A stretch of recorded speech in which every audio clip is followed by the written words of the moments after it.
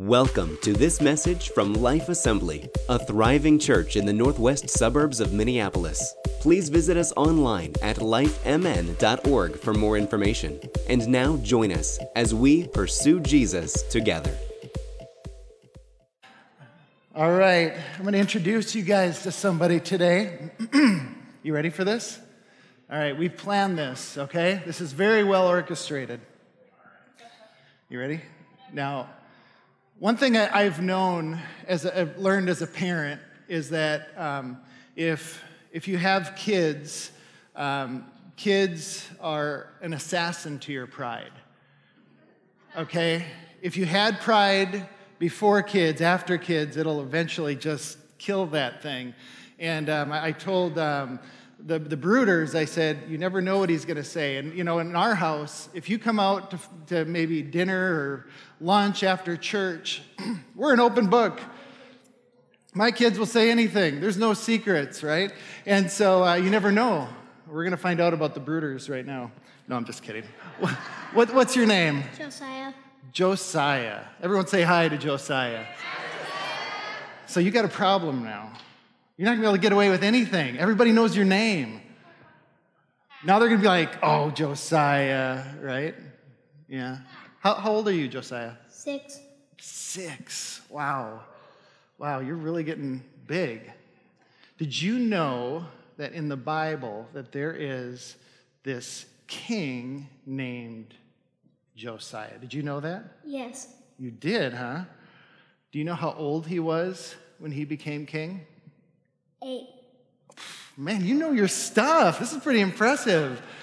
8 years old. Okay, so I want us as a church for a second to just get this visual in our head. Okay, so you're 6, okay, and you're of European descent. And so my guess, if he was Middle Eastern, Mr. King Josiah, he was probably about your height at age 8.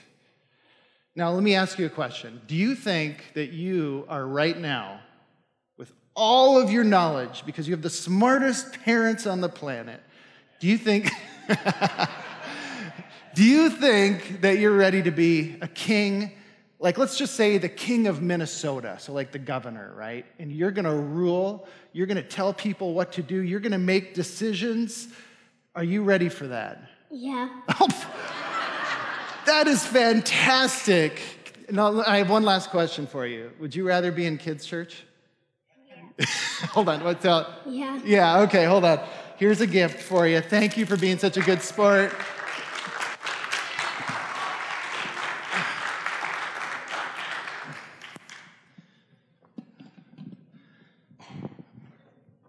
If you feel nervous about your sermon, you bring a kid up and then everybody's really happy.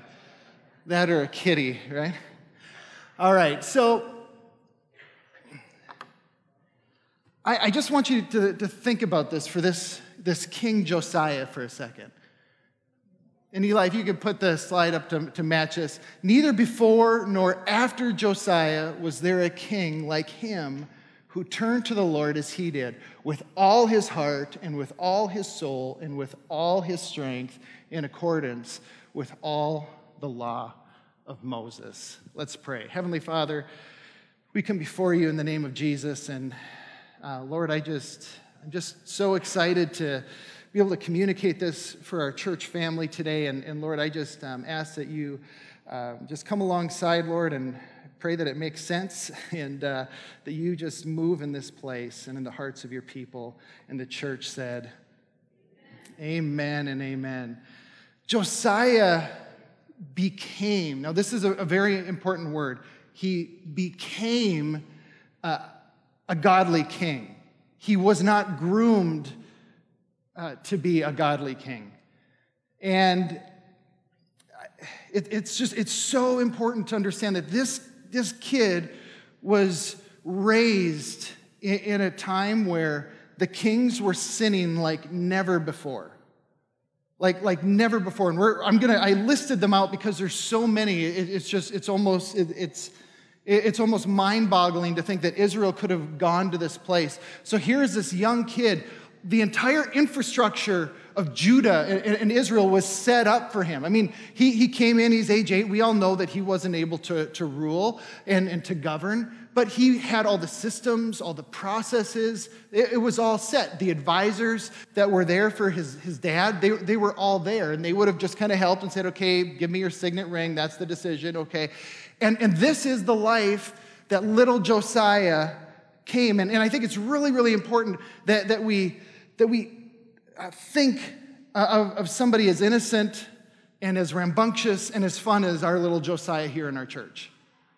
Because that's what King Josiah was like. He was just a boy. He was just a boy. Now, this is December 1st. As you know, welcome to December.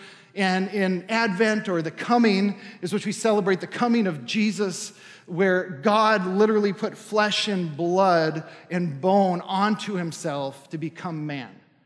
And this is what we celebrate, because we know that God became man because we could not pay for our own sins. And we needed a perfect person, a sinless life, to be the perfect, spotless sacrifice, a once and for all sacrifice in Jesus. And this is the Advent. It's hope. It's prophecy. And so we look at the prophecy of the foretold Messiah coming thousands of years before Jesus actually came. And this is our hope. So week 1, maybe you have an Advent calendar or a candle, and the word is hope. And so we call today Spark Hope. So let's just talk about hope for just a brief second here. In an article in Psychology Today, a professor, Kurt Richter, in the 1950s, and this is going to sound really harsh to you, and it is. It's very hard to hear about the studies they used to do on animals, but what they discovered was really interesting. And this Richter was putting rats in a jar, and he was seeing how long they could swim for. He took domesticated rats. He took rats from the channels, because in the channels, the rats in the city were known for just never drowning. And what he found is the rats died within 2 minutes. Within 2 minutes, they would drown. And so then he changed up his study, and he put his hand in the jar, and right before they would drown, he'd pick them up. Again, this is in the 50s, right? And he would stroke the rat. He would, just maybe talk to it, cuddle a little bit, put it back in the jar, and at that point, the rats would not drown. They wouldn't drown.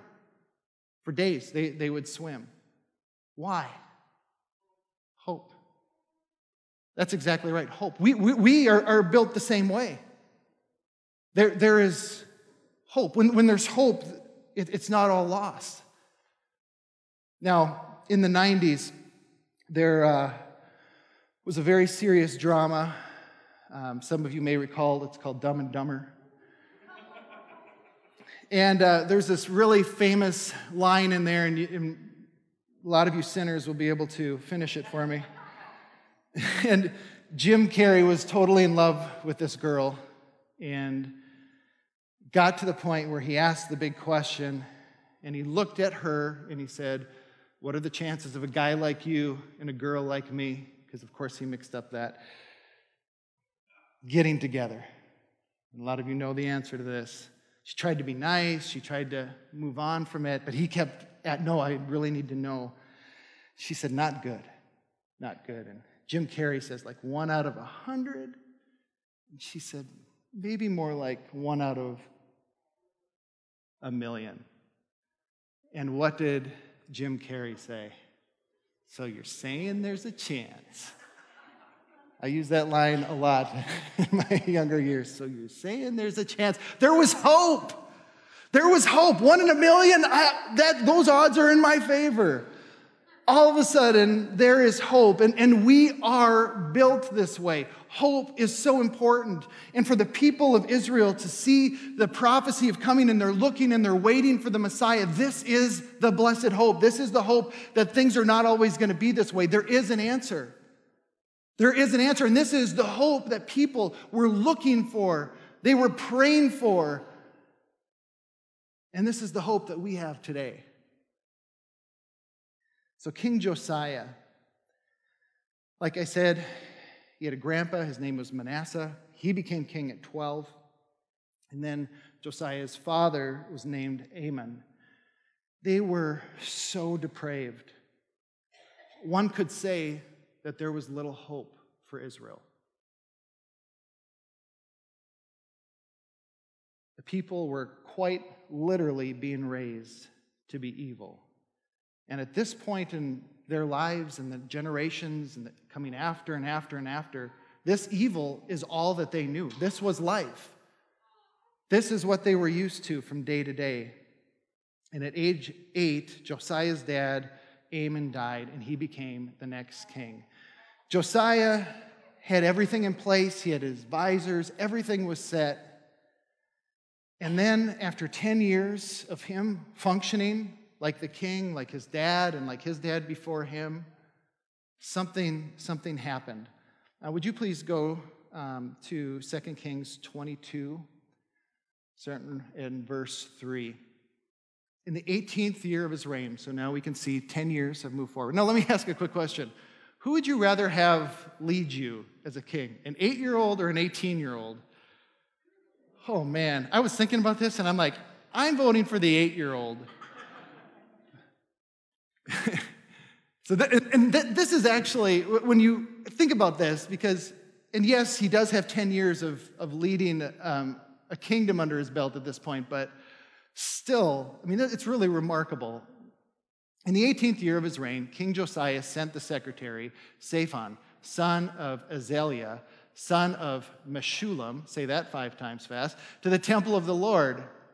He said, go up to Hilkiah, the high priest, and have him get ready the money that has been brought into the temple of the Lord, which the doorkeepers have collected from the people. Now, this all sounds really good at this point. Well, he's going to the temple, they're making pretty things happen, they're giving money to the temple of the Lord. So we look at this and we say, well, these are good things. It sounds like he's a godly king. Well, I would say he's, at this point, it's many gods, as we're going to see in a little bit. This isn't what the temple of the Lord became under David. This is now the temple of the Lord, where there's male shrine prostitutes in the temple, that there is embroidery to the Asherah gods in the temple. On top of the temple, there are incense that are going to other gods. We're going to see here in just a second. So this isn't just the Jewish temple that we've maybe known and seen. This is a totally morphed and perverted part of where God had intended and what it actually is today. But this, again, is all Josiah knows. You can't fault him for that. Have them entrusted to the men appointed to supervise the work on the temple, and have these men pay the workers who repair the temple of the Lord, the carpenters, the builders, and the masons. Also have them purchase timber and dress stone to repair the temple, but they need not account for the money entrusted to them because they are honest in their dealings. Next one. Hilkiah, the high priest, said to Shaphan, the secretary, I have found the book of the law in the temple of the Lord. He gave it to Shaphan, who read it. Then Shaphan, the secretary, went to the king and reported it to him. Your officials have paid out the money that was in the temple of the Lord and have entrusted the workers and supervisors at the temple. Then Shaphan, the secretary, informed the king, Hilkiah, the priests have given me a book. And Shaphan read from it in the presence of the king. When the king heard the words of the book of the law, he tore his robes. This is the first 5 books called the Pentateuch, also known as the Book of Moses. This was absolutely disturbing. Josiah now had this ancient book in front of him as an 18-year-old. He's never even heard of this thing before.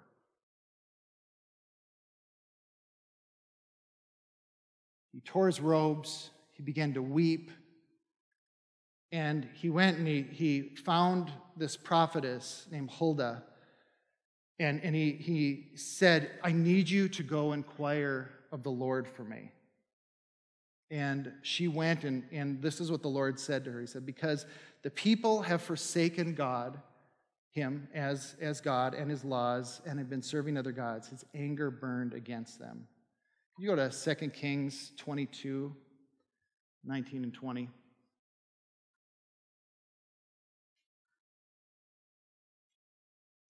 Because your heart was responsive and you humbled yourself before the Lord when you heard what I've spoken against this place and its people, that they would become a curse and be laid waste, and because you tore your robes and wept in my presence, I also have heard you, declared the Lord. Therefore, I will gather you to your ancestors, and you will be buried in peace. Your eyes will not see the disaster I'm going to bring to this place. Let me ask you a question. What would you do? If your heritage and your lineage raised you up to be a certain way, you were raised to be who you are.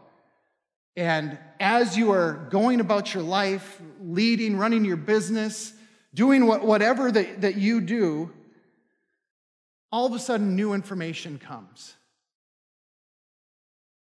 New information comes, and you are absolutely stopped in your tracks.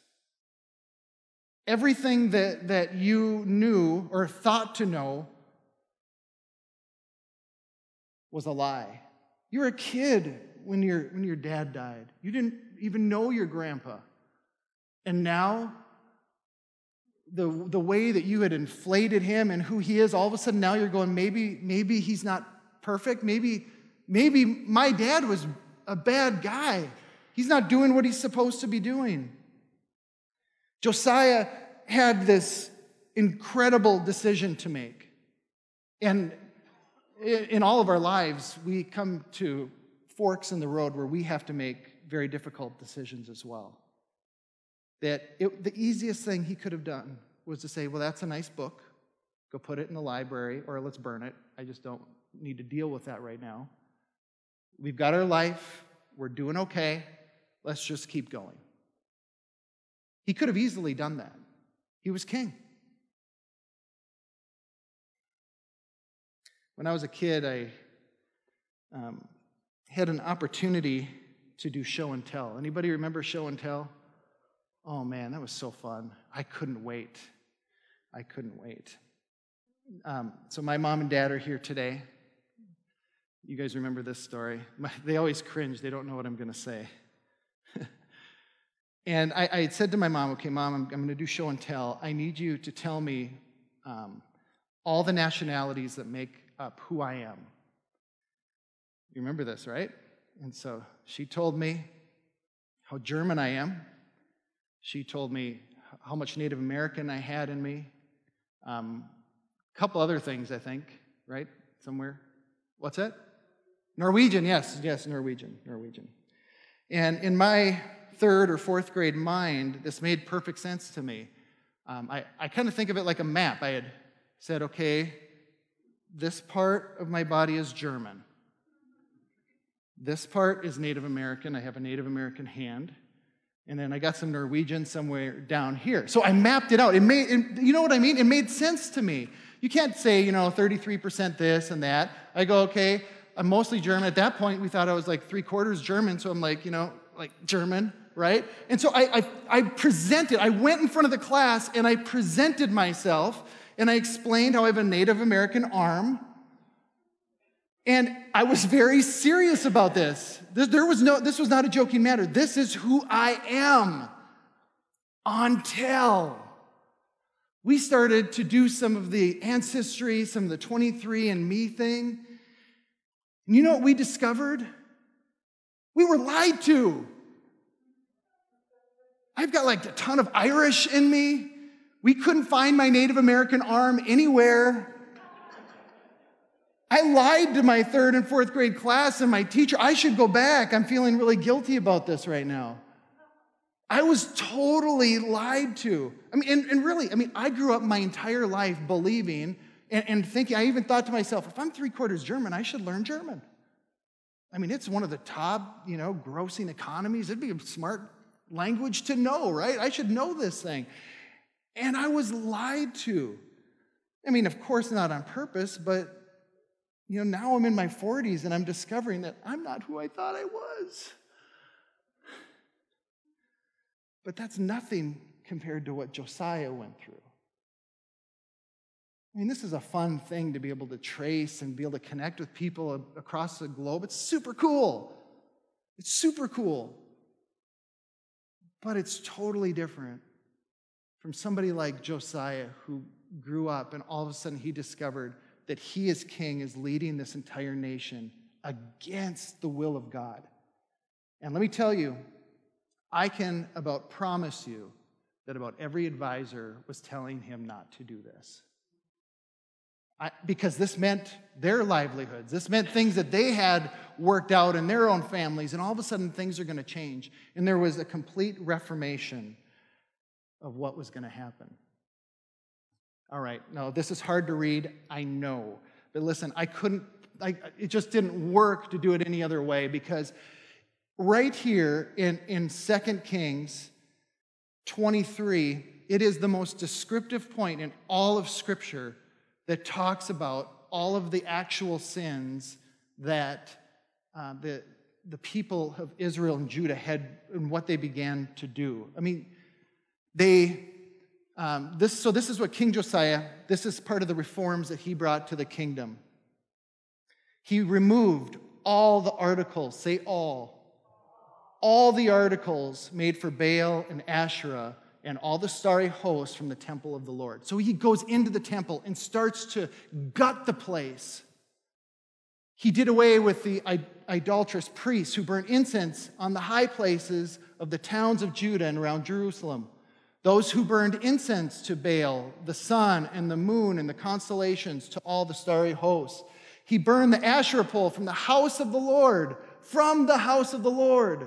He burned it. He tore down the quarters of the male shrine prostitutes that were in the temple of the Lord. He tore down the quarters that were for the women who did the weaving for Asherah. He desecrated the high places.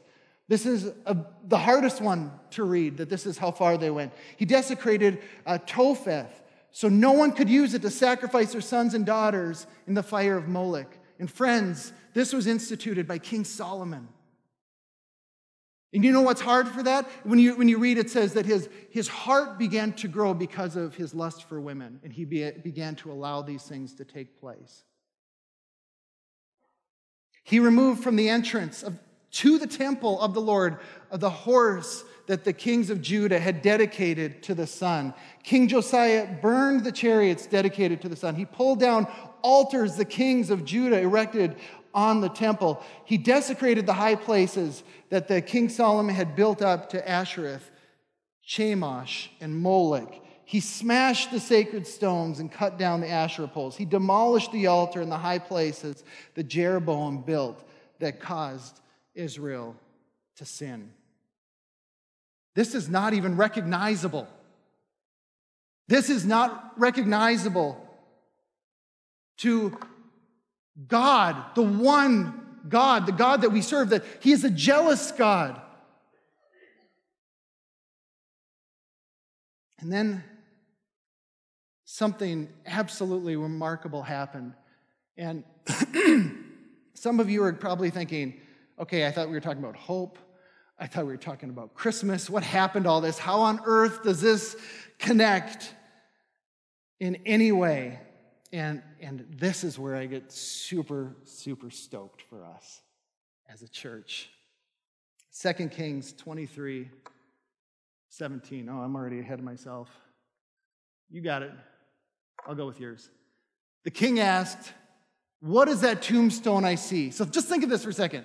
He's literally walking around looking for things that are celebrating other gods. He is walking around his countryside and he's looking and he's with his people. What do we need to bash up? What do we need to make? Because we need to make this right and we need to be serving the one true God. And look at this. The people of the city said, "It marks the tomb of the man of God who came from Judah and pronounced against the altar of Bethel the very thing you have done to it." And he goes, whoa, whoa, whoa, whoa, whoa.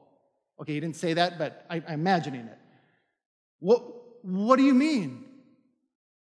What do you mean somebody wrote this And it's something that I'm doing right now. And you got to go to 1 Kings chapter 13, if you could do that for me, Eli. This is so amazing. By the word of the Lord, a man of God, this is the only name that we have. It's a man of God who came from Judah to Bethel as Jeroboam was standing by the altar making an offering. By the word of the Lord, he cried out against the altar. So here's his quote. This guy that they don't know who prophesied, the Lord sent this man of God, that's all we know of his name. He cries, "Altar, altar." This is what the Lord says. "A son named Josiah will be born to the house of David. On you," so he's talking to the altar for all to hear. "On you, he will sacrifice the priests of this high place who make offerings here, and human bones will be burned on you." That same day, the man of God gave a sign. So now the prophet, there's something to say, this will actually happen. "This is the sign the Lord has declared. The altar will be split apart and the ashes on it will be poured out." And it happened right there. Boom, it splits apart. And people are like, oh my goodness, something happened. Now at this point, this is kind of a different story, but Jeroboam tries to seize him.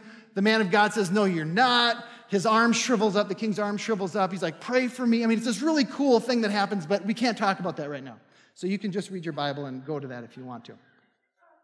It's so awesome. This whole thing is so cool. How would you feel in the midst of living your life, doing the absolute best that you know how, and you discover a message from 300 years earlier, because this is how long in time had passed. 300 years earlier, it says a king named Josiah is going to be here, and he's going to do the things that you're doing right now. Let me ask you a question. You're out shoveling this new snow. You're trying to do work. You're trying to raise your kids. You're doing the best that you know how, right? And all of a sudden, you come across this message. I don't know, a message in a bottle, an email. Okay, they don't have emails, but it's something, right? A message to you with your name on it. And you go, "What?" And it says exactly what you're doing right now. Keep going. Keep going. Now, I don't know about you, and I don't know about this 18-year-old Josiah, but I can imagine that his heart was filled with joy. Can you imagine the hope that would have come from him? Coming out of his heart, he finds this book of the law. He takes action. People are changing. The whole nation is changing. He's probably questioning, am I crazy? Is this the right thing? I don't know if I'm going in the right direction. By the way, what tomb is this? Oh, it's just a tomb saying 300 years ago that there's this guy named Josiah, king, that's going to do exactly what you're doing right now. Man.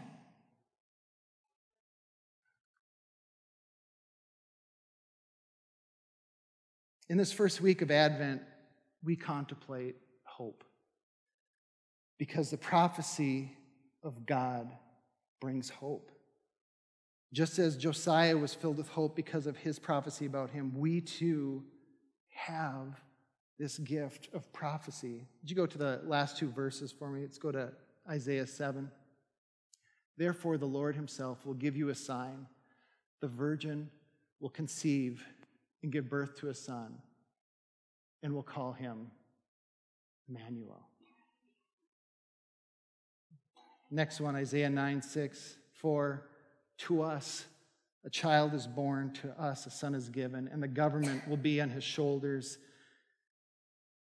Read it with me. "And he will be called Wonderful Counselor, Mighty God, Everlasting Father, Prince of Peace." There were prophecies about this Messiah, Jesus, who is for us. The prophecy of the coming Messiah was not for God, but for us. And this is the good news of the gospel of Jesus Christ, that God became man, stepped into a sinful world to become our sin so we could have a future hope with God. The advent of Jesus coming as a baby is about God, yes. It's about Jesus, but it's because of you, and it's because of me. It's about Jesus, but it's because of you. I'm going to say that again. It's about Jesus, but it's because of you. He loves you, he cherishes you, and you matter. You matter enough for him to send his son and for him to die for you and for me. And this is the hope of the world, Jesus. Can you imagine the impact a church would have if its people followed the example of King Josiah? Man.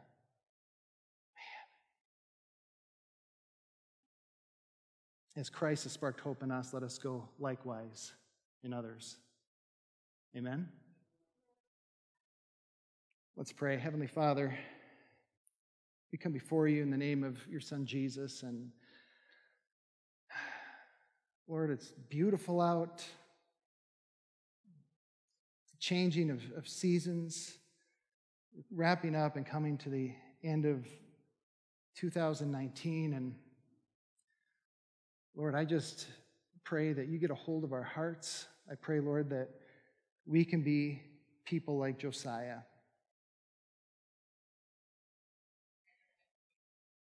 Lord, I pray that we are fearless when we know what's right. In your holy name we pray, and the church said, amen and amen. You've been listening to a message from Life Assembly. Connect with us online at lifemn.org. And thanks for listening.